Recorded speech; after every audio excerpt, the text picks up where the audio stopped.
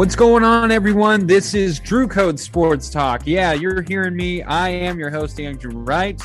I am back today. I am so sorry I missed last week, but probably explain why I was gone last week. But I am here with my co-host in his living room, Cody Johnson. Hey, everybody. What is going on? Yep, you heard it right. Drew is back. I told you guys he would be here, and he's blessing us with his presence once again. We've got a really good episode for you guys. We've got some Super Bowl conversation, of course, with Patrick Mahomes and Tom Brady, and then we got some whole Hall of Fame discussion as well with the inductees, and then also a little bit of free agent talk for the Las Vegas Raiders. So stay there, and please enjoy.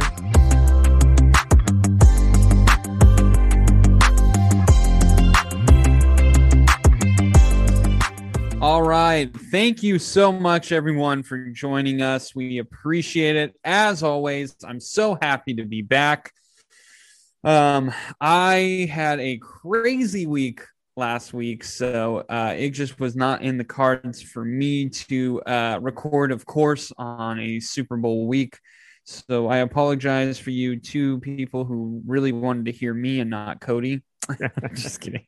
I have no idea. Probably everyone was like, thank God this guy's gone. But anyway, Cody, before we get into everything, man, how are you doing, man?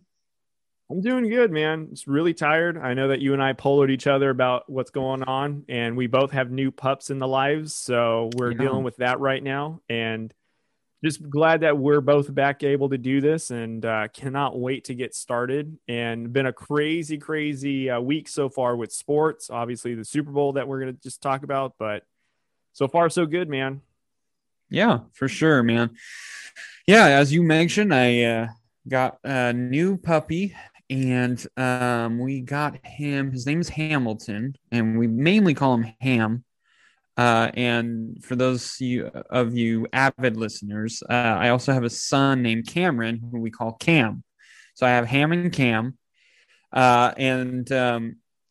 that kind of gets confusing because sometimes my wife will be like, can you take Cam outside? I'm like, you want me to take our son outside? The dog. Oh, sorry. Oh, Cam. So sorry.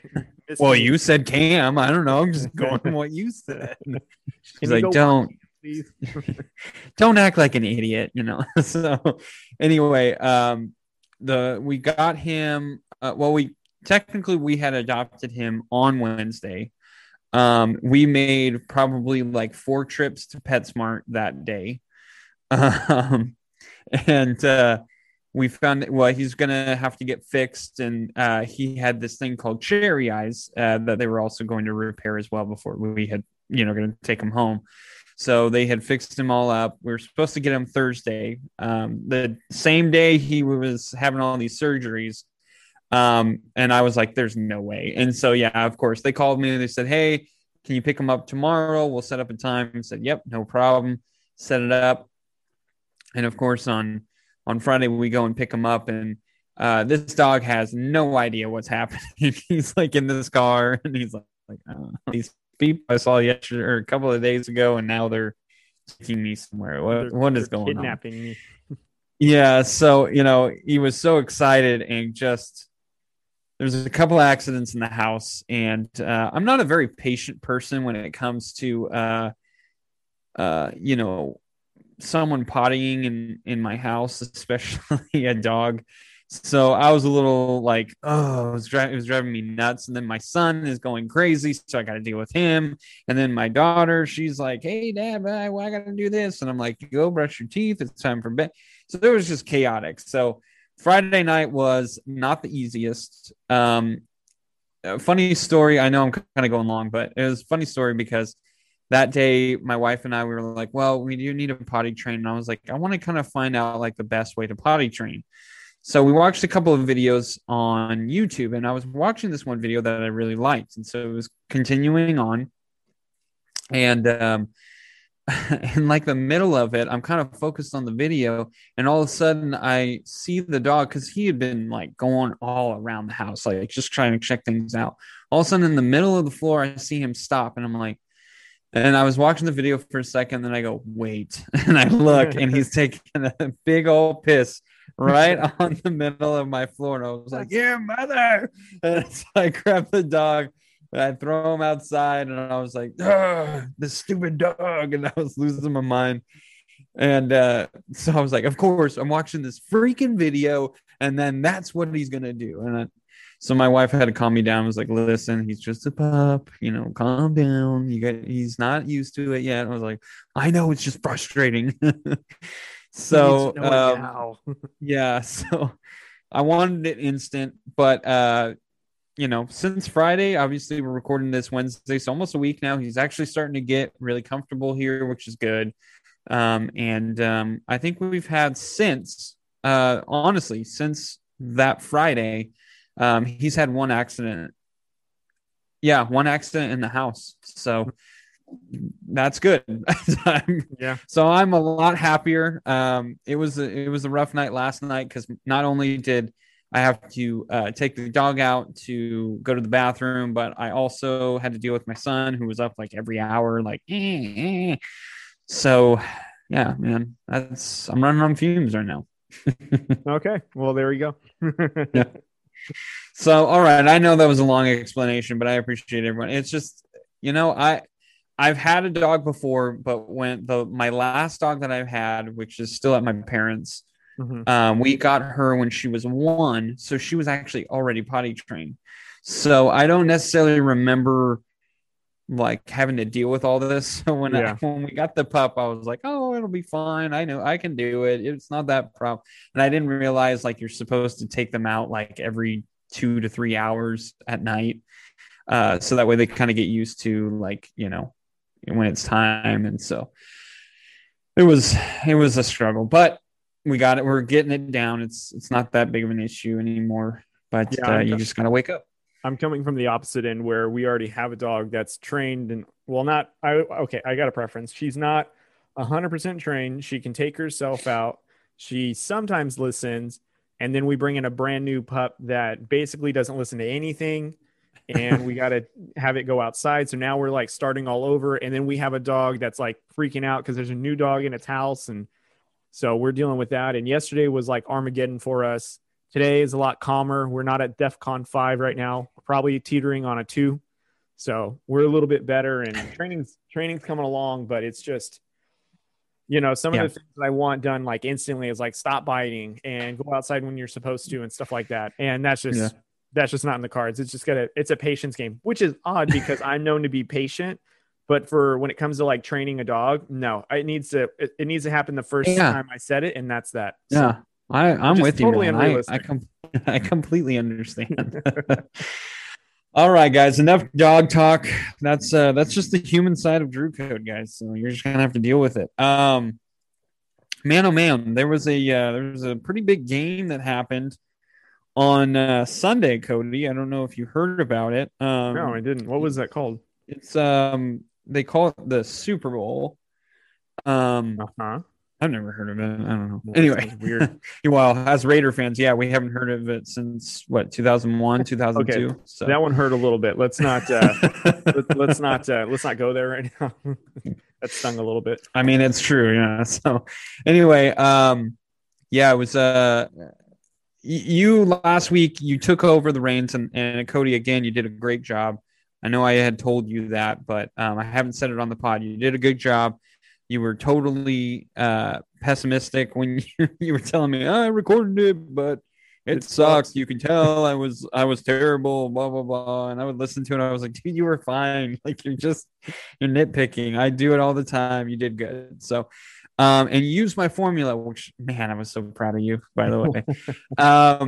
Yes, if you don't know, as Cody explained last week, my formula is who has the better quarterback, then who has the better defense out of the two teams, then who has the better coach. The better quarterback right now is Patrick Mahomes. You cannot tell me it's Tom Brady. Even after that game, proved to me that Patrick Mahomes is the better quarterback right now. Tom Brady had a better offensive line. He still has a good arm. I'm not saying Tom Brady sucks. I'm not saying that Tom Brady is no good anymore. He still has his brain.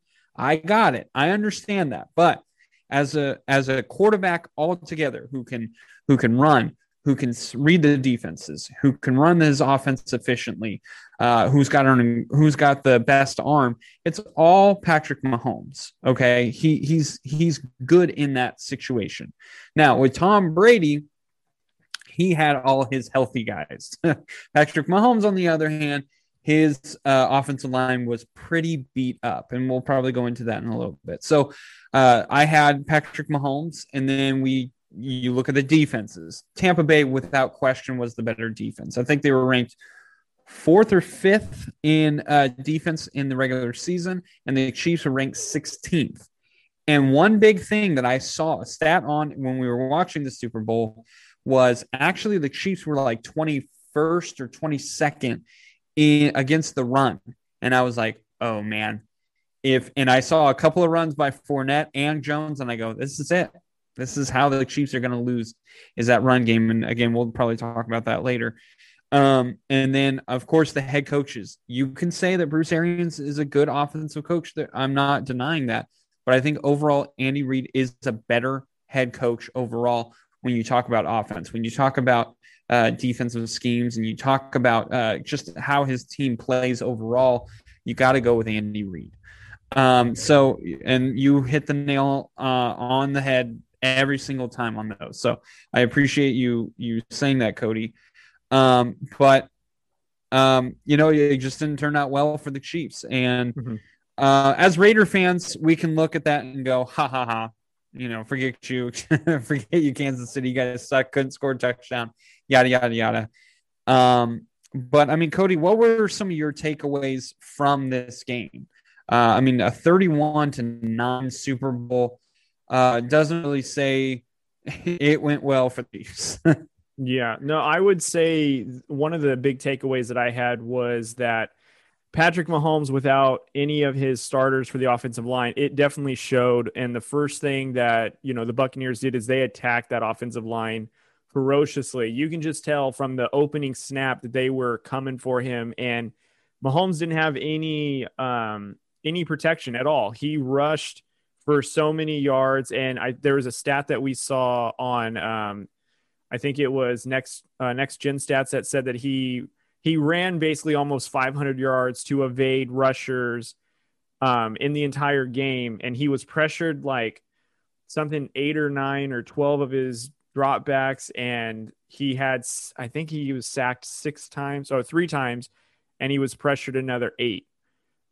Which just tells you, like, when you put pressure on a quarterback, doesn't matter if it's Tom Brady, Patrick Mahomes, whoever the quarterback is, that they just turn into a below average quarterback, because now you don't give them time to read the defense. You don't give them time to deliver the ball.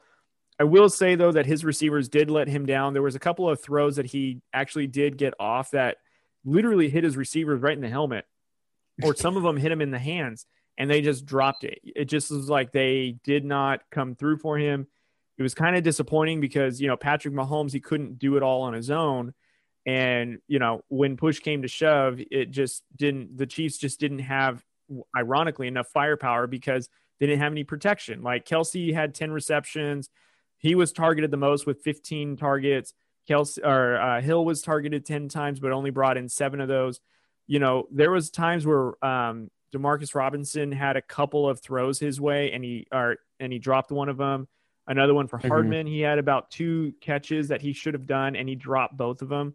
So stuff like that. Like, there's at least 1 touchdown, maybe even 2 touchdown passes that were dropped that could have changed the entire game. And honestly, the Buccaneers didn't really do too much. Tom Brady threw for 3 touchdowns in the first half. After that, it was just basically a field goal game, and Leonard Fournette controlled the line of scrimmage for them. I did mention, though, in the last episode that the the Chiefs would basically have to use their run game to kind of throw Tampa off, which their run game actually produced pretty well. They averaged over 6 yards a carry on 17 carries. However, Mahomes threw it 49 times. So granted, they were behind majority of the game, so you couldn't really rely on the run game.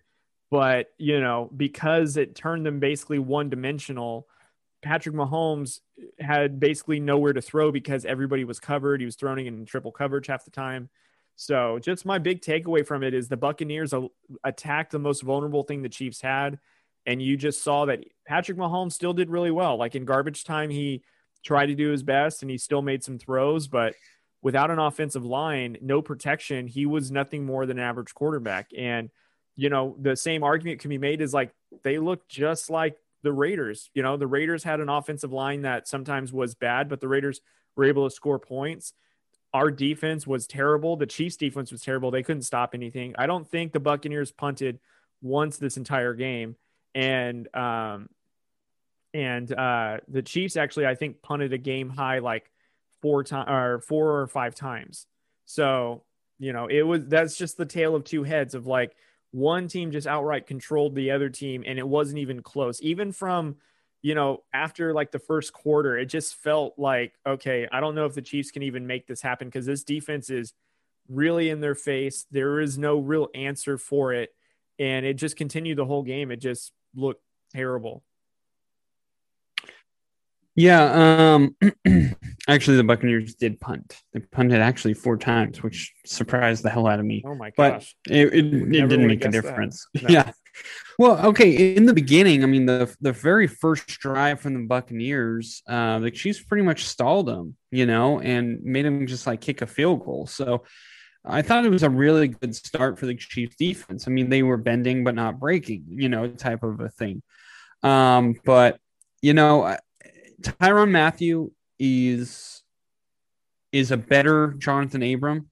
That's kind of who my comparison to Jonathan Abram is Tyrann Mathieu, but I think he's been in the game a little bit longer. So we'll see if that, continues. But Mathieu, I think, hurt his team early. There was a couple of times where you could see him out of position, or he was catching, or he was keeping his eyes on the quarterback versus like who he was supposed to guard.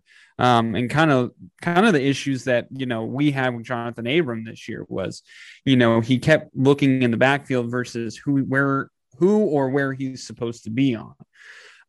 So, I saw a lot of that. There was exactly what you said. There was no pressure on Brady. I mean, Brady, he just felt like he had time to throw every single play. That offensive line kept getting a great push for Leonard Fournette and even Ronald Jones. Ronald Jones had a pretty good game. Mm-hmm. Fournette was 16 for 89 yards and a touchdown. Jones had 12 rushes, 61 yards, no touchdowns. I mean, both of them, and then Brady had a -2 and Miller had a -3. So the whole team ended up with 145 rushing yards. I mean, that's great. It's great. You want to be around 150 as the team. Mm-hmm. So, they did exactly that. And I think on the other side, when you look at the Chiefs offense, first and foremost, the offensive line was terrible. And I've heard a couple of people say, well, Patrick Mahomes, that he didn't play really well. I don't know what Patrick Mahomes could have done to do any better. Like, honestly, I really don't, because he tried to make things happen that, I mean, I guess sometimes, if like Tom Brady would have just taken a sack, he was able to extend plays and still had no time. I mean, it was like one guy would rush him, and so he would kind of juke him out, and then all of a sudden another guy would come out and he would try and juke him. And then by the time that happened, there was 2 more guys who were coming in on him. So he was like, what do I gotta find someone. And it just seemed like, I mean, the one throw that everyone saw, where he's throwing basically mid fall. Mm-hmm. He throws it super accurately, by the way, which when it first left his hands, I was like, oh, that's so intercepted. And I see a Chiefs guy go up and I see where the ball is going. I was like, oh my God, this is going to be caught. Holy crap. And it hits Darrell Williams right in the face. I mean, literally couldn't have been any more accurate. Literally couldn't have placed it better in the dude's hands, and completely whiffed on it. It was so bad. It was a bad showing by the Chiefs. And I know Travis Kelce had 10 catches for 133 yards. But here is my thing. After watching that, he had a couple of really big drops. When they needed him the most, he had big drops. Tyreek Hill also did. And this is why Travis Kelce, to me, is no longer the best tight end in the game, because he was so benefiting from Tyreek Hill. I don't know if you were watching the whole game, but if you were, a lot of the times they were showing that they were doubling Tyreek Hill pretty much the whole game. Mm-hmm. Tyreek Hill was double covered almost all game long. Travis Kelce, on the other hand, was running these little like 2-yard slants or a 2-yard, as I know from like a Madden standpoint, like a zip out, where they have, you know, a receiver go to the corner and then a little I was gonna say running back, another receiver come about like 4 yards and then basically run a curl route, but they like head towards the middle like they're running a slant and then they stop. Mm-hmm. And he runs a lot of that. I mean, it was just a lot of dinking dunks. Yes, he had one big catch that went for 33, but in the end, I mean, I don't know, man. Kelce, he really, really was disappointing in this game. I know that sounds crazy because he had 10 catches, 133 yards, but he didn't look good. And he didn't look like the best tight end. And I had told you this, I know on Marco Polo, where I believe that Darren Waller could arguably be the number 1 tight end in the NFL now. Mm-hmm. I think he proved it with Marcus Mariota at the game against the Chargers, and he just had a huge game. I mean, he could literally play receiver if he wanted to. But they're like, hey, we need you at tight end. And he actually is a decent blocker. He's not like someone that we can't rely on him on run plays. Like you can. Mm-hmm. And Travis Kelce actually isn't that good of a blocker like a George Kittle. And then you talk about George Kittle. The only thing I would put Darren Waller ahead of him is Kittle gets injured a lot. Waller I don't think has missed a game since we've had him. So for me, you know, it really diminished my thought of Travis Kelce and also Tyreek Hill. He didn't have a good game, and I understand that he was double covered, but the best ones can still get those plays. There was that one play where they were like, I think they were on their own 2 or 3 yard line. Mm-hmm. And he gets this little quick pass. It was a really quick pass to Tyreek Hill, and he starts going, and he was doing too much dancing. He's trying to dance too much. If he would have just cut up field, he would have got more yardage. They would have tackled him. Yes, I'm not saying he would have scored. He would have got more yards, but he's too busy trying to, you know, go around everyone and trying to find the hole. And it's just like, dude, just go forward. You guys just need to keep going. Mm-hmm. And also Tyreek Hill had some couple of big drops too. I just wasn't impressed. And this is why I never will say Tyreek Hill is the best receiver. Tyreek Hill benefits because he's a fast receiver. It helped him with Alex Smith because they could run a lot of these short passes and Tyreek Hill could make it a little bit further. And then when they have Patrick Mahomes has got a huge arm. So now he can throw it deep to Tyreek Hill. So now it looks like Tyreek Hill got better, but I think it's just his speed. And to be perfectly honest, he's not impressive as a receiver. He's a fast guy. There's no question. If I had a fantasy team, I'm going to pick him because he has Patrick Mahomes. But if we're talking about pure talent, talking about, you know, playing the receiving position, to me, he's not top 5. And I know you like Tyreek Hill a lot better, but his hands are average at best.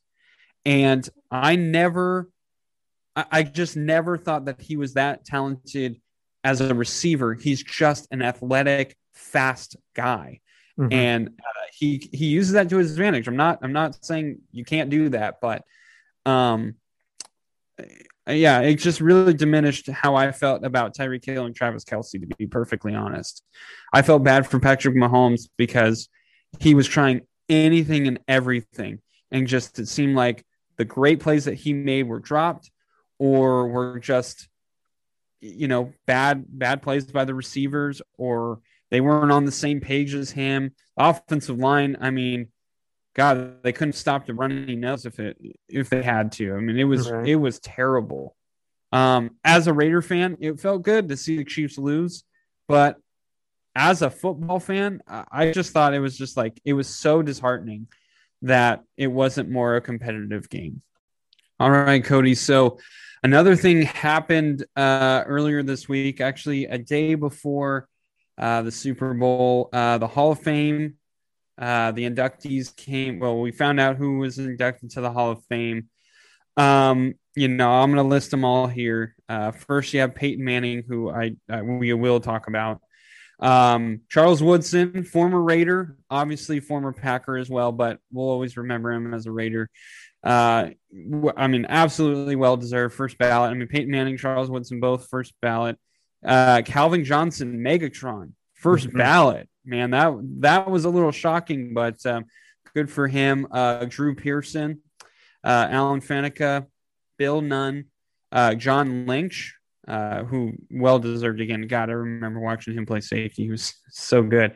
And finally, last but certainly not least, and it should have happened so many years before this, Tom Flores gets into the Hall of Fame finally. Man, especially here in Fresno, specifically Sanger, actually where my wife's family is from.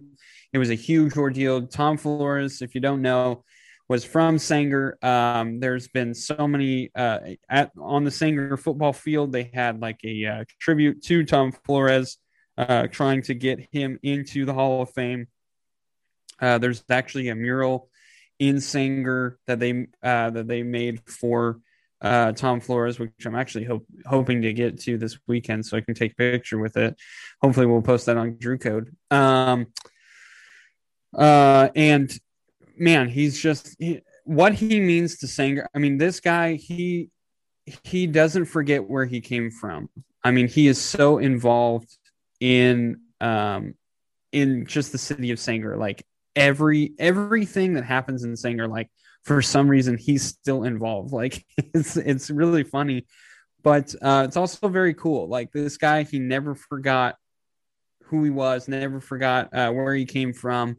And he always goes to help out his community that he grew up in. So I know Sanger Ball Field is actually called, Tom Flores Field. So which is just awesome. I know it's a high school football field, but to have anything named after you is always really, really cool.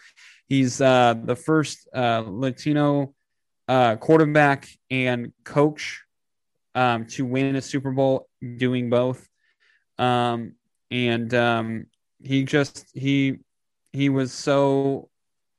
should have been in so long ago. He should have been in. And unfortunately, it took him this long. But hey, he still got in. We're so proud of him. I know Raider Nation was super happy. I mean, they even had a commercial about Coors Light to try and get him in. I mean, he means so much. Like just not only Sanger, but to the whole county of Fresno. I mean, he is a huge influence on the Central Valley, and couldn't be prouder of him being in. But Cody, I know you had a few things to talk about with the Hall of Fame.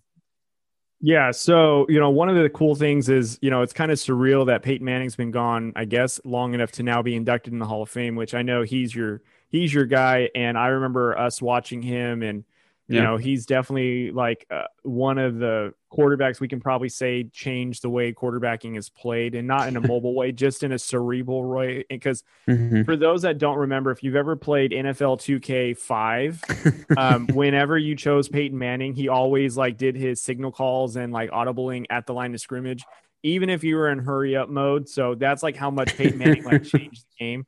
And to be truthful, I've never seen a quarterback before Peyton Manning that did that many like protection switches, audibles at the line of scrimmage, a lot of hard counts. I've never seen a quarterback do anything like that until Peyton Manning. And now it became normal where like he really pushed where quarterbacking goes for, how prepared and intelligence you are and stuff. But one of the things I was actually kind of surprised in was Calvin Johnson. And I don't want to say it's because Calvin Johnson is a terrible receiver. I mean, for anybody that's played fantasy football while he was ever around, you wanted to pick him number one. He was that kind of a player. I think what I'm surprised in is he doesn't have any accolades other than, obviously being involved in the All Pro, Pro Bowl a handful of times. He's got a ton of yards, a ton of touchdowns, but he only played 9 years in the NFL. And I guess I'm surprised because there's been more receivers with better stats, I suppose, that got in later than a first ballot. And I'm not saying that again. I'm not saying Calvin Johnson or Megatron is not, all world type of receiver. And there's been some clips of like literally there's two cornerbacks on the line of scrimmage, about to press him so that way he doesn't get away. That's how fierce he was.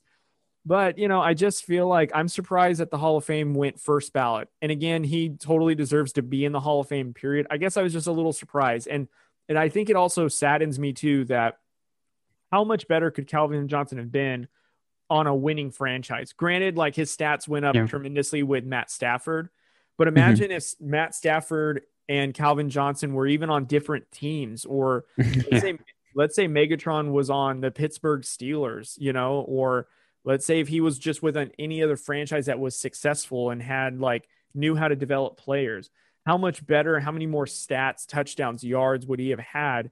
Considering that a lot of reasoning why, Calvin Johnson retired so young is because he was just done with the Lions organization. They beat him up and he was just done, and granted he deserves to be in the Hall of Fame, but I guess it's I'm just surprised. I've seen receivers with better stats and accolades that get in later, and he got it on the first try. And again, I guess I just don't want to get it misunderstood. I guess I was just surprised on that he's a first ballot when there's been other receivers that better stats, like I mentioned, and they come way later. So I guess that's my only thing, but still well-deserved. Very happy for him. Totally deserves it. I mean, you can't say anything about the NFL in the 2010 decade without mentioning Calvin Johnson, how prolific he was, on the team and how much people had to worry about him. So. One other thing I did want to say about Tom Flores that I wanted to mention. Well, actually, my wife wanted me to mention. She actually got a grant for Tom Flores. It's not an award. It was a grant that she got, and it was named after Tom Flores. And she was so proud. She's like, "Oh yeah, I got one of that from Tom Flores. That's how much he means the singer." I was like, "Okay, babe, I'll make sure I say that." But I mean, that just goes to show you. I mean, Sanger, everything is Tom Flores. There's so many Raider fans there. The football field is named after Tom Flores. If Tom Flores is in a commercial for anything in Sanger, I mean, everyone in Sanger will go there. I mean, that's just his influence. So, again, so happy that Tom Flores finally got in. Well deserved. Notables I did want to bring up. John Lynch was phenomenal. I used to love watching John Lynch play safety, and I had to play safety my freshman year in high school, and God, I would watch him. And I was just like, okay, I need to do that. That's how you play safety. I mean, he was so good. Not only was he a good tackler, was he this guy who could stop the run, but he also was really good in coverage. And, I think that's kind of lost because he was such a big hitter. But John Lynch was one of those just pure all around safeties. And speaking of safeties, Charles Woodson, man, he was, God, when he came to the Raiders, I mean, he was so cool. I mean, everyone loved Charles Woodson, and he was so good. And then, the last couple of years before he went to Green Bay, you could kind of see him kind of get a little frustrated about being on the Raiders because it was just kind of, I don't want to say it was a losing culture, but we were losing a lot, and he just couldn't stand anymore. He had to go somewhere where he could win, and he ended up winning one in Green Bay, and he deserved it. I mean, he was so good. I hated Charles Woodson for a while when he went to Green Bay because I was so mad that he left, because I was like, dude, we could have. I mean, there were a couple of years after Charles Woodson left, we had Nnamdi Asomugha, who was so good with the Raiders. Oh God, who's the other guy I was thinking of? Huh? Phillip Buchanan. Yeah, Phillip Buchanan. I mean, he was okay, but he would have worked well with Charles Woodson. I mean, it was we had some really good cornerbacks that came later on. And I felt like Charles Woodson really would have helped them. And then luckily he did come back, and I was so fortunate enough. I'm so glad I did. My wife and I, and actually Brad, friend of the podcast, we all decided that we were going to go to a Raider game. I mean, me and my wife really wanted to go. And, I asked Brad, I said, hey, did you want to tag along? He's like, yeah, shoot, that sounds good. And I was like, well, we want to go to the Raiders and Broncos. We want to see Peyton Manning. I always wanted to see Peyton Manning because, like you said, he was my all-time favorite quarterback ever. When I grew up, I watched a lot of Steve Young, and he was really good. But once I saw Peyton Manning, I was like, that guy's awesome. I love that guy. And just the way he played, the way he talked, he was so relatable. But anyway, talking about Charles Woodson, I wanted to see Peyton Manning, and I wanted to see, the Raiders play. And so it was perfect timing. And this was the last year of Peyton Manning. And so we go play in Oakland. I know that sounds weird now. At the Coliseum, which is a complete crap fire, dumpster fire stadium. I'm so glad they're out of it. But we were there. We're kind of high up, but we didn't care. We were having fun. And I remember just before we left, we went on the BART. I was looking up some stats and stuff, and I saw that. I was like, oh man, I didn't even realize that Charles Woodson has picked off like every quarterback in the NFL except for Peyton Manning. And I was like, man, I didn't know that. That's so crazy. And I was like, how weird would it be if he picks him off? And not only did he pick off Peyton Manning once, but he picked him off twice. And one of them was a game-sealing interception. It was such an incredible interception. And I just remember my friend Brad, who's a Bears fan. He's not a Raiders fan. He's not a Broncos fan. He just wanted to go see an NFL game. He came with us. And when he saw Charles Woodson, he was like, oh my God, I can't believe he caught it. He was like so into the game. I was like, you're a Raider fan now? He was like, I'm still a Bears fan. But he's like, let's not get ahead of ourselves. That was really cool. That was really cool. So that was such a cool moment to see Charles Woodson do that, but also to see Peyton Manning, like what he does. Even though Peyton Manning his last year wasn't great, he still got his guys in the right position. And it wasn't like a dominating win by the Raiders. It was a close game, and the Broncos ended up winning. They ended up losing in that game. But it was really cool just to see it. I mean, just to see how Peyton Manning works. And like I said, I grew up watching Peyton Manning, and I know I'm going over time, so I'm very sorry, but God, Peyton Manning was phenomenal. I still have his Colts jersey that I bought.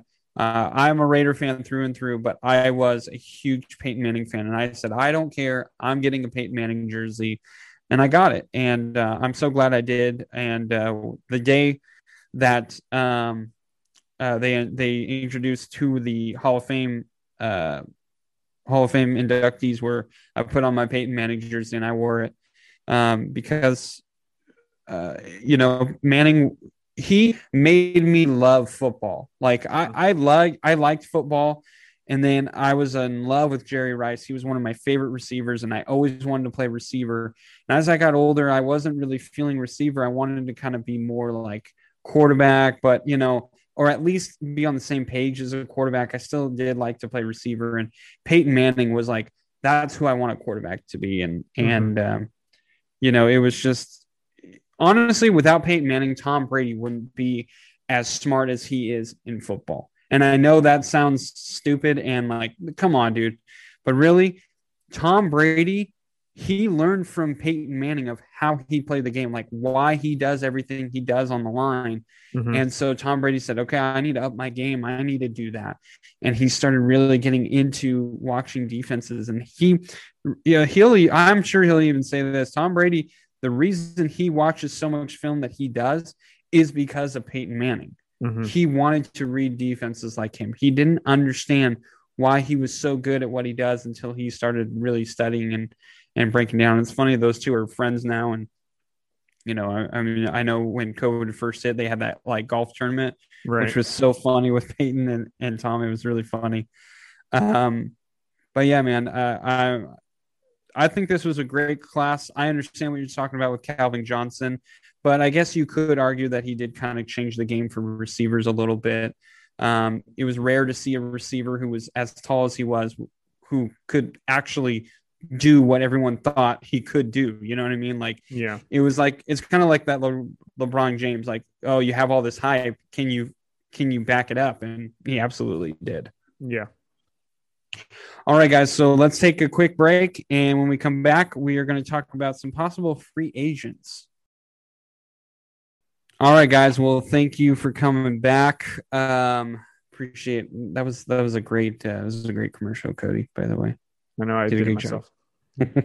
I know. Anyway, so football season is over. The off-season is among us. And there are a lot of free agents that I have been looking at for the Raiders. Some notable mentions that I've seen all over Twitter already. I mean, like since Sunday, like right after the Super Bowl, I've been seeing a bunch of Raider fans. We need to go after this guy and this guy and this guy. A lot of notable names that I have been seeing is Leonard Williams, Melvin Ingram. A lot of people want Allen Robinson. T.Y. Hilton has been out there recently. So some big names. I've seen Patrick Peterson and Richard Sherman as well. So some big names. But Cody, I really wanted to ask well, not the fantasy football question. I want to ask the actual football question and that's what people need to get through their head is free agency. Yes. For us fans, we're like, oh, we should get this guy. We should get this guy. And we need to go after him and do this. And, all that jazz, we want to, but in reality, it has to be not only a good organizational fit and a good player, but also he has to fit the football team. Mm-hmm. And that has been, I think, a big issue. I mean, early on this year, Corey Littleton, a lot of people were saying, we need to get rid of him. We need to get rid of him. But he finally started getting the defense that we were running. And it just took him a while. But honestly, towards the end of the year, Corey Littleton played really well, how we thought he was going to play. But unfortunately, it was kind of too little too late, but which is exciting for next year. But Cody, I mean, who are some names that are popping out to you a lot that you think are actually going to be available? I mean, we look at like Dak Prescott. I mean, I don't think he's going to be available, and I don't think we would go after him. Or like a Von Miller. As much as he's supposed to be a free agent, I'm sure Denver is going to retain him before he actually hits the free agent market. So who are some names that are popping out to you that you think the Raiders will be getting or should be getting? So I actually would like to see a couple of things. One, I think we definitely need to get some interior pressure. I really love that if we can go after Leonard Williams, I think that would be a really good step in the right direction. We've got a lot, though, that we would need to surrender in terms of cap space. But I think if the Raiders are willing to spend, that could be a really good player who's young enough that we can build the interior defensive around because, again, it's the pressure in the middle that we have a hard time getting to. I think Crosby, when he gets healthy, we'll probably see a better Crosby in his third year, but we definitely need someone like Leonard Williams to kind of help and be there. I would also like to see I would like to see the Raiders go after Melvin Ingram. I am a huge fan of him. I think he did a great job for the Chargers. I think he made that defense really good up until they obviously got one of the Bosa brothers. I think it's Joey Bosa who's on that team. And, that team really elevated when obviously they were both on the lineup, but, Melvin Ingram still made that defense really prevalent. I would actually like to see, though, Richard Sherman get signed. And I know that he's older and he's probably only going to last a few more years, but I think it's more the experience I want because you can just tell some of those corners, they just need somebody that can teach them the game and make them think differently because sometimes they're out of place. Sometimes they play too much up and they just, other than, who was the cornerback that we drafted? Mullins.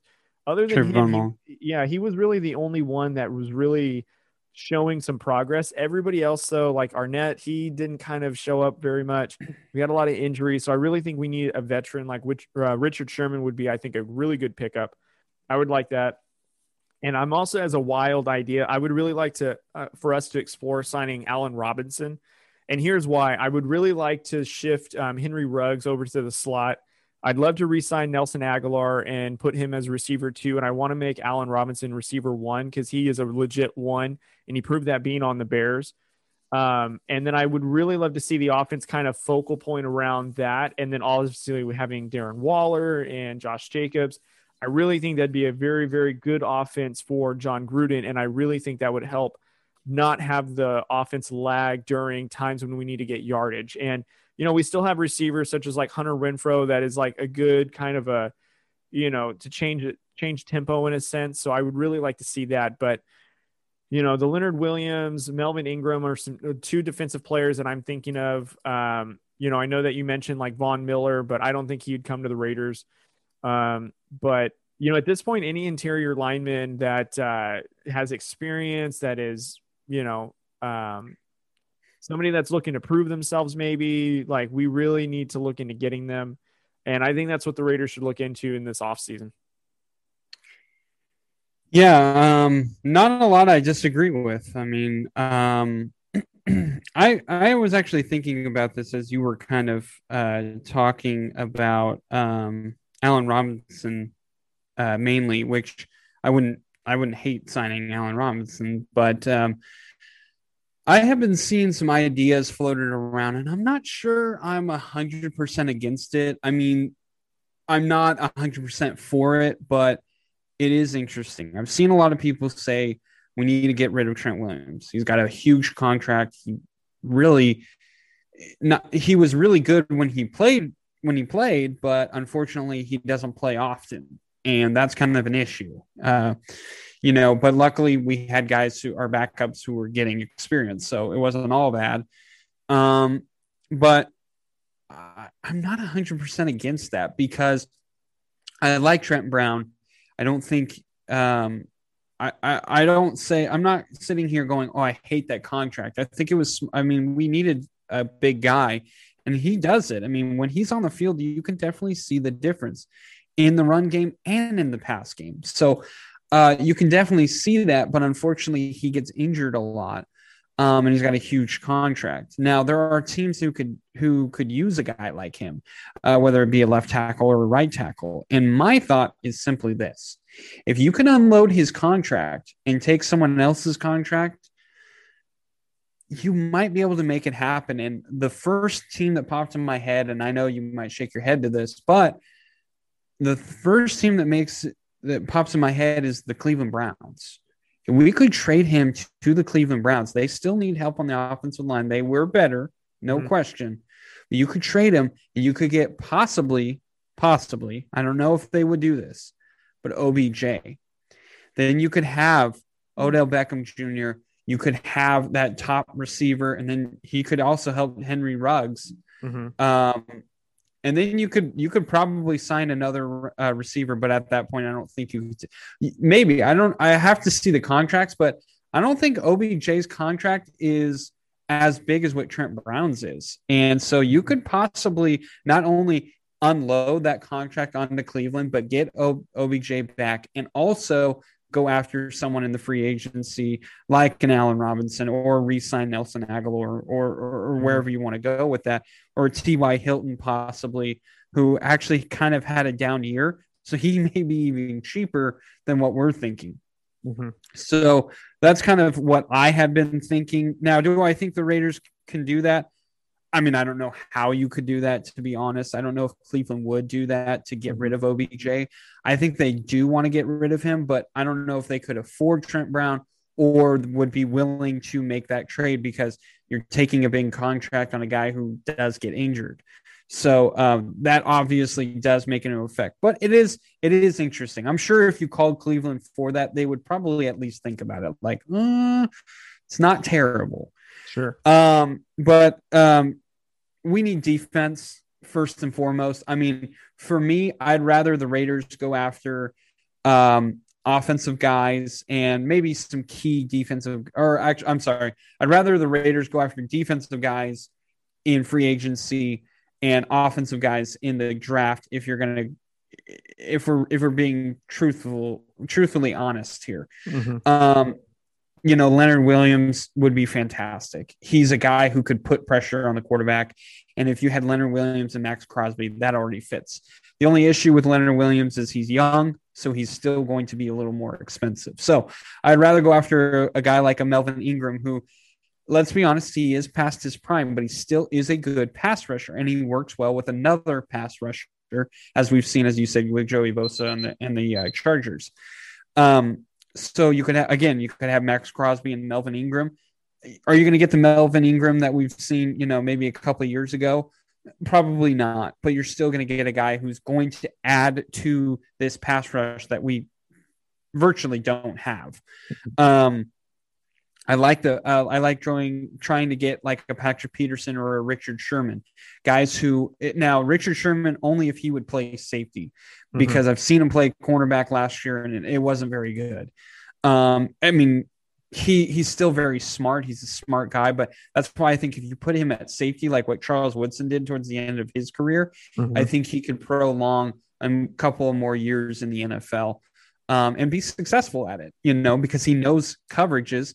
Now all he has to do is, be in the right spot, which he will be. He's not a dumb defensive player. Like he has Richard Sherman the name for a reason. Like people know who he is for a reason, not just because of his off-field stuff.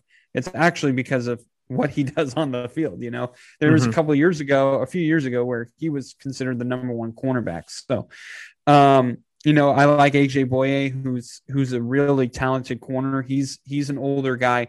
Again, the reason I'm going after these older corners is you have a Trayvon Mullen who did really well, as you said. He had one bad game. Everyone was criticizing him for it. Listen, you're going to have a bad game. It's okay. Trayvon Mullen was our most steady cornerback all year long. He could also teach Damon Arnett, who I love Damon Arnett, but he was just constantly injured this year, and you can't really do anything about it. If you sign one of those three guys, they all instantly help your younger guys and instantly help your defense a little bit. The two safeties that I really like in the free agent market right away is Justin Simmons and Kareem Jackson, both from Denver.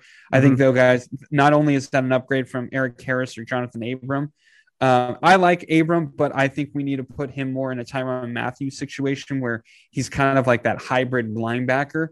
And if you could sign one of those Simmons, Jackson, or like I said, Sherman, if you can put him at safety, that actually might move Abram into a hybrid situation, which actually could really benefit your team. So those are guys that I've thought. Also, I kind of put on here like Trent Williams.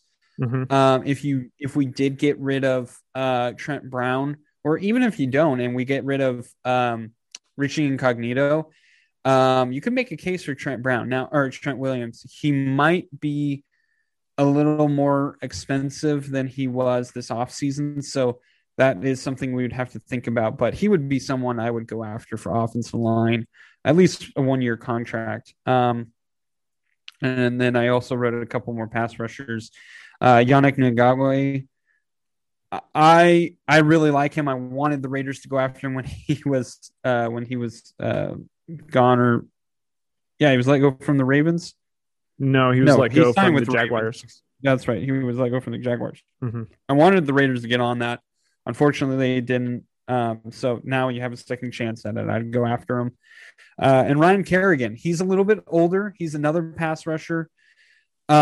He's probably going to be out of his prime, but he still is a good pass rusher, and he can help Max Crosby, and he can help that defensive line. He can help the coverage too, because the greatest thing about having guys who can rush the passer is it puts pressure on the quarterback, which gives cornerbacks, if they were burnt right off the line, it gives them time to recover. And that's why when you're making a team, you want to go quarterback. Then you want to go a guy who can get to the quarterback. Then you want to go to a guy who can block quarterback. And then after that, You can go however you want. You could go linebacker. I would say a fourth step, I would go with like cornerback or safety, basically DB. Mhm. But that's why the pass rushers are so important, because even if you have really bad DBs, putting pressure on the quarterback can cover that up a little bit. We've seen that with Khalil Mack as a Raider. When he was with the Raiders, we didn't have that great of a coverage defense, but because Khalil Mack put so much pressure on quarterbacks, it made them look a lot better. So, yeah, that's who I would like to see. Do I think the Raiders are going to sign any of these guys? They'll probably sign one, because it's the freaking Raiders. I mean, that's right. That's been the reality of it. I mean, we wanted Corey Littleton, and we got him so quick last year, and I was so happy, but it took him a little bit longer. Nick Kwiatkowski, I think he did a great job. I think we're okay on linebacker. If we wanted to get a linebacker, I think we need to go after one of those linebackers who are linebacker at heart, but basically pass rushers. I think that would be the only linebackers we would have to get. So, sure. Yeah, I mean, all right, Cody. This is like a big telling for Mayock's offseason, like how him and Gruden can work together and what they bring in free agency. Because I know Mayock likes to build through the draft, but I don't know. There's just something with, I guess, the Raiders program, because how come every other rookie from different teams, whether it be offensive or defensive, they're kind of a little bit further along. And then our rookies just seem to look like rookies amongst, professional athletes. It's just from what I've seen. Like Henry Ruggs, perfect example. Like, yeah, he had a couple of games where they were good, but, an argument can be made that that Judy had a better game. CeeDee Lamb had a better year, and it's just kind of, you want to see your rookie wide receiver or any of your rookies kind of, show out just like every other team is. And maybe it's the coaching staff or maybe it's the players themselves. But I think this offseason will be really telling for Mayock and Gruden, considering this is going to be their second offseason together. So I'm curious to see what happens and how they address all the defensive needs that we have. So, yeah. And you know what? Just real quick, I know we're already running late, but I did want to say this, and I think I mentioned it to you on a Marco Polo a while back, but you had been saying you've been kind of notorious saying on the podcast that you think John Gruden's on the hot seat, like more than anyone else. And I would disagree with you. I mean, you were talking about the Henry Ruggs thing. I know a lot of people, especially the Derek Carr haters, are going to say, well, that's Derek Carr. That's why, no, it was because, first of all, Ruggs was never on the field. And secondly, he didn't really, because of the non-off season and him not being on the field that much, and then we already had some decent receivers as it was, he really didn't progress how, we wanted him to. We saw, like you said, we saw a couple of games with him. It really wasn't Carr's fault. It's just Ruggs really wasn't on the field that much. And honestly, Gruden never really put Ruggs in the offense as much as he should. I mean, that was one of the big things. We were like, why isn't Ruggs playing? Why isn't Ruggs playing? And there was a couple of times where he was injured, but there was a couple of times it was just like he wasn't in the offensive scheme. So if you want to blame Carr, actually blame Gruden. My thing is this. I think Mike Mayock is on the chopping block. I think this has to be the year he hits, because what was his very first draft pick that he had as a Las Vegas Raider GM? Clelin Ferrell. Well, Clelin Ferrell. He was the fourth pick in that draft. The fourth pick. And what has he done? Ferrell got better this year, but would you say he's worth that fourth round or fourth pick? No. If he were fourth round, yes. He did what he needed to do, but he's not. He was a first round, fourth pick of that draft. There were so many more guys we could have gotten. And I like Ferrell. I think he's okay, but he doesn't do what a fourth pick does. Like that's so annoying. And then we had the opportunity to get a Jerry Jeudy, who you and I wanted the most. Justin Jefferson, who was really good, who we liked as well. You and I really liked T. Higgins. We were starting to grow on him. And we thought he was going in the first round, and he ended up going, first in the second round. But still, I mean, we really were starting to like T. Higgins, and we go after Henry Ruggs. And yes, Ruggs is speedy and everything, but our argument was it was 1 year with Alabama where he really stunned everyone. Mm-hmm. And then also we've seen these receivers who have so much speed. I mean, God, Al Davis made a freaking career out of it. And when football changed, where it wasn't just about speed, like you had to have a running game, it wasn't good anymore. Like it didn't work anymore. And my worry is this: the reason I don't like Tyreek Hill is the reason I'm really concerned about Henry Ruggs is yes, he's super fast. There's no question, but is he that great of a receiver? And he's had a lot of drops. He's had fumbles. He's really skinny. He's not that strong. So the issue for me is he's going to have to develop as a receiver overall. And if he's not, it's going to be the same stigma as we've seen multiple times before of, yeah, he was super fast, but he couldn't do anything. I mean, Sammy Watkins was a top 10 pick and he's good, but he's not great because he was fast. And a lot of people fell in love with that. So Mike Mayock to me should be on the hot seat because he really hasn't done what we thought he was going to do in the draft, which was draft really well. Mm-hmm. And to be honest, as you've mentioned to me, I feel a lot better about when Reggie McKenzie was the GM about his draft picks versus Mike Mayock's. Yeah. So we'll see. This draft has to hit, in my opinion. If it doesn't, I want Mayock out. Well, Mayock has done okay, but he's also pissed a lot of Raiders off. I mean, he pissed off Antonio Brown, and you know, I'm not a fan of Antonio Brown. I'm not saying Brown was in the right, but initially what happened was that relationship got split.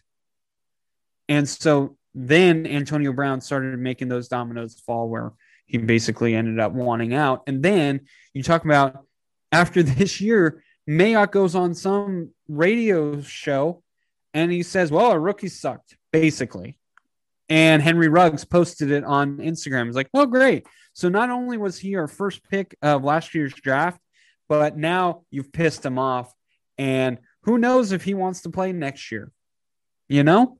And you could say, well, that's on the football player, but it's also on the GM. Like as a GM, you got to like get these guys to want to play, not just throw them away. And I'm not really impressed with Mayock right now. I'm really not.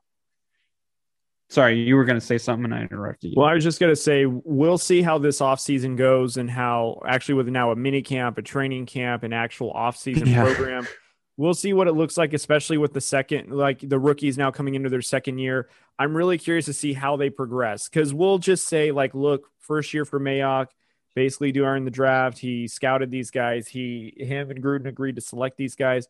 Let's just see how they develop. Now, I will say if they have some really – like if the new crop of draft picks that we bring in and also obviously the sophomores that we have coming back from their rookie years basically stink up the joint. Yeah, I think Mayock is out. And I still seriously think that we should look at John Gruden as potentially being out as well, just because I agree with your points, but also too, I can honestly say like, look, it takes John Gruden, who's somewhat of an offensive guru, which is what he's been known for. You know, Henry Ruggs, who's a rookie, you have to get him involved in the game plan, which is what I always gripe about when we got rid of Amari Cooper. Like, yeah, Amari Cooper had injuries. Sometimes he was hit and miss. He had the drops. But honestly, like when Jack Del Rio was on the team and it was him and Michael Crabtree, he was a 1,000-yard receiver. As soon as John Gruden came in, John Gruden just for some reason went to him like 1 week out of a 6-week stretch. And it was like, what are you doing? You know, he's still a good receiver. He's fast. He still gets open and he's productive. And look what he did with the Dallas Cowboys with an outdated offense of Mike McCarthy. He flourished in that. And even with Andy Dalton, he still had a very, very good season. But why? It's because John Gruden doesn't make it a point to get his guys involved. Like, yes, he's in love with Darren Waller. He's really the only consistent player that gets the catches and the targets.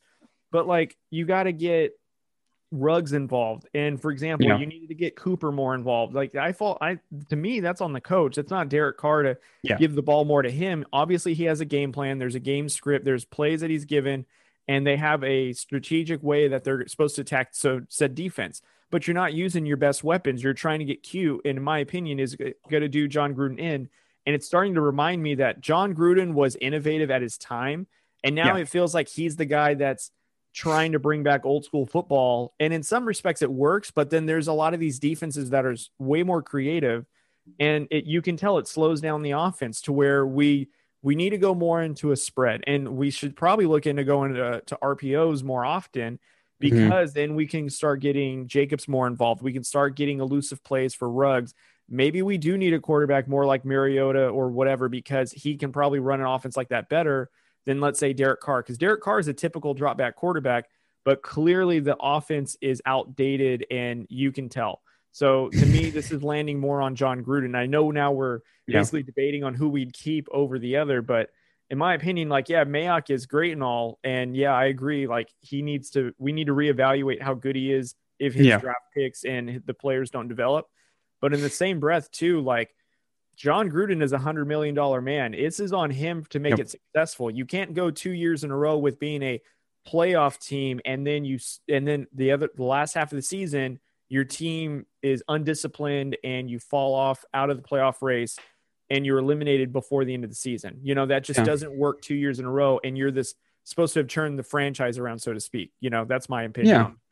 Yeah. And I completely agree, because like you said, if you're going to get player money to be a head coach, you better be winning a lot. Yeah. And you're not. And I know these people want to say, oh, it's Derek Carr. Oh, it's the defense. But I mean, in all reality, you're right. I mean, it's a mixture of Mike Mayock. He's not drafting the right players, but mainly Gruden's not coaching these guys up. I mean, why all of a sudden why were we 6-4 and we had beat the undefeated Chiefs, and then all of a sudden we're trailing off? Like, why does that happen? It's not the players, that's also coaching, because that's why they have the season as long as it is, because it's supposed to be a little bit grueling. It's supposed to get the weaker teams who can't finish how you're supposed to finish out of the way. And right now, you're exactly right. I mean, earlier this year, I would have been like, in the beginning of the year, I would have been like, well, if they go 8-8, I understand the uproar, but they are still learning. But now watching how it was, it's kind of hard to say, if John Gruden doesn't get it done this year, he might have to go. I mean, he might have to, because he's obviously not getting it done, and he doesn't deserve that $100 million contract. I mean, I don't know if 10 years is like where we anticipate that we're going to make a playoff or not, but I mean, like, I will say his first year to his second year, we made great strides. Yeah. But obviously from last year to this year, we should have continued making strides. And I almost feel like in some respects, we took a step back because of how dramatic our drop off was at the end of the season. It wasn't just like, hey, we were in a lot of these nail bitings. It was like, look, we were getting dogged by the Jets and we had some miracle play that happened. Had that not happened, we'd be an under 500 team. And then we lose to a team like the Colts, who we were basically running neck and neck with a playoff berth, after beating the Browns early in the season, to where we then controlled the tiebreaker. So we could have, had we taken care of business, we could have been above both of them. And in some respects, had we not, obviously the Chiefs were really good, so we split games with them, which is great. But I mean, I think we're a better team to where we should not have split games with the Chargers, not with a rookie quarterback when they were blowing leads like crazy. There's several games that we can look at where, like, we were a lot better football team than what we put on the field.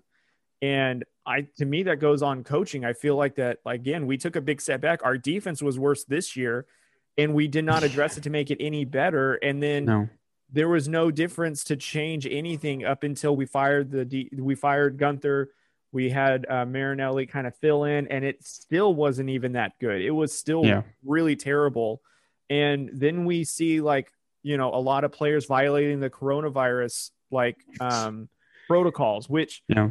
I think we saw Again, them on that's on Twitter feed coaching. like 8 times. Like that's leadership. That's, Mm-hmm. I mean, granted these players are grown men, but that's leadership, man. Like Yeah, that's, it it's on the absolutely is. coaches. I mean, I'm sure every team probably had their scare, but a lot of teams had this thing under control, and it seemed like the Raiders just were not internally sound at all. Like Well, it leadership happened to the was. Raiders twice. Mhm. They had this Well, issue twice. and Trent Brown was out because of it. We had a bunch of other players that were out that really suffered. Our offensive line was Yeah. injured, but again, a lot of it was like discipline. Yeah.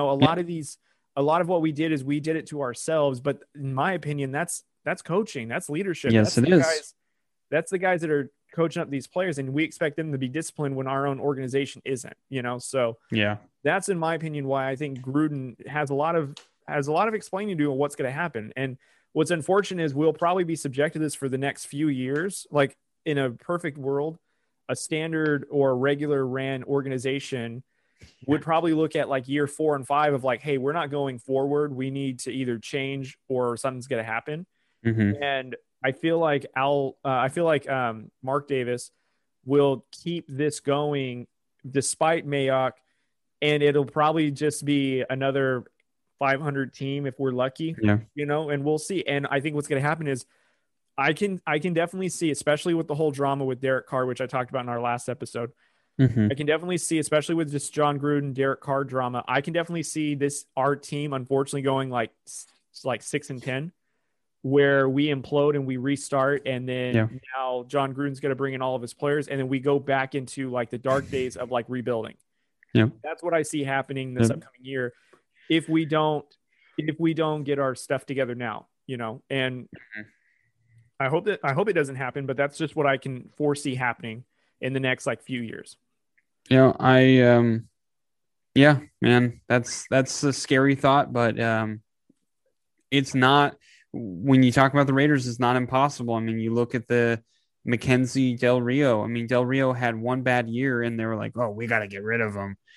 And it was like, dude, like with Del Rio, like the first 3 years, we've been doing really well. All of a sudden, this fourth year, I mean, granted, it was bad. I'm not saying it was great, but, and then they were like, well, we got to get rid of Reggie McKenzie too. John Gruden doesn't really like him. And it was like, why? Because he drafted Khalil Mack. And so he wanted him to get traded. And then, he drafted Amari Cooper and wanted him traded too. Like, what did he do wrong here? Mm-hmm. Not understanding. Not only did he get Derek Carr as well in the second round, who a lot of people thought were going to get, he was going to be gone early second round to the Texans, and we got him anyway after that. And he's been a solid quarterback that we've had for 7 years. And, I don't know, man, it's kind of sad.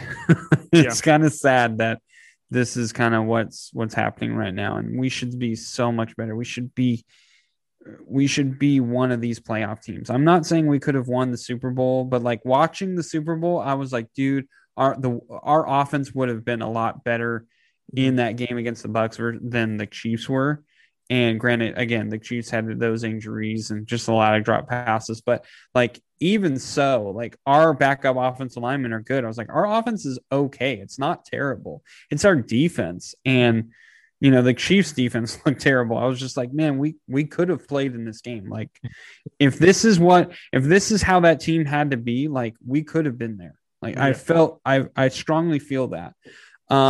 So, I mean, we'll see what happens, but anyway.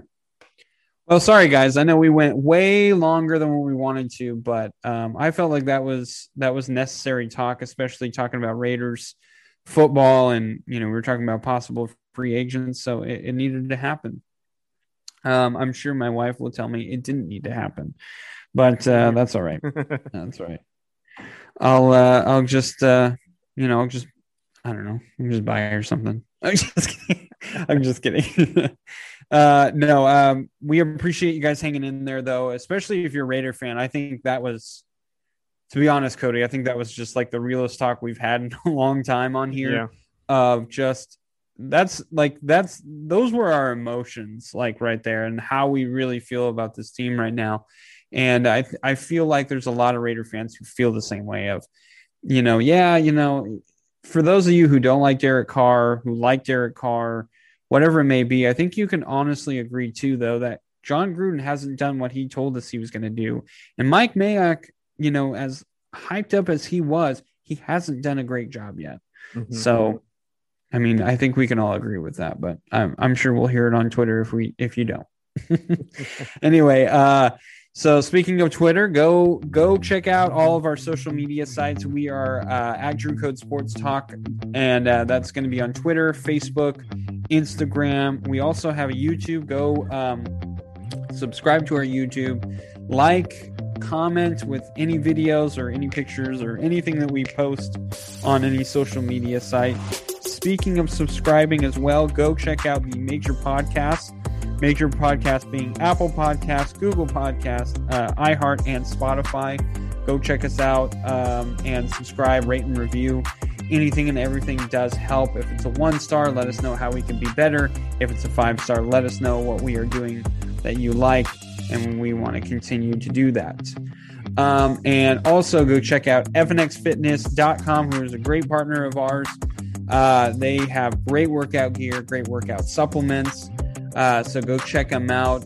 I can't wait. I know that, the stay-at-home order here in California was kind of lifted. So I'm just like pinned to my phone waiting for the update of gyms are open. I'm like, yes! so I can start using my proteins again and creatine and all that.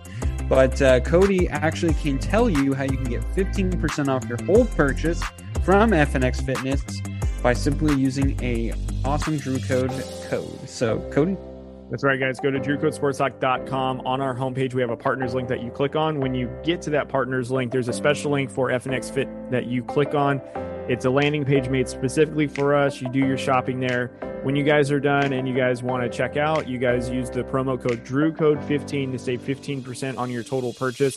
Definitely get in on that. They've got a lot of great gear. I've got a lot of their gear, their sunglasses, a hat. I have also this face garter that kind of is a great workout, especially for, when stay-at-home orders are somewhat lifted, you got to wear masks. This one is super breathable material, and it's very, very convenient. I know that Drew's super jealous every time we work out and I wear it because, he's got his mask and he looks uncomfortable. And then there's mine where it's just, again, super easy to wear, super breathable. So, again, use Drew Code 15 to get 15% off your purchase when you guys are checking out. Also, while you guys are on drewcodesportstalk.com, you guys can actually click on any of the links that are live right there for the social media handles, such as Instagram, Facebook, and Twitter. You guys can also click on any of the links that you want to listen to the podcast on, whether you do Apple, Google, Spotify, or iHeart. Click on all that. You guys can also subscribe to our YouTube channel on the website, or even better, you guys can actually watch the videos and listen to the podcast on the website as well. All you got to do is surf and visit it and just check it out. On the site as well, if you guys want to drop a comment or leave us a question or a suggestion, there's a comment or a questionnaire box that is actually on the website. Drop your question in there if you guys want us to talk about it on the show or a topic, and we'd love to go over them and do a whole show with that. So please visit drewcodesportstalk.com for all of that info.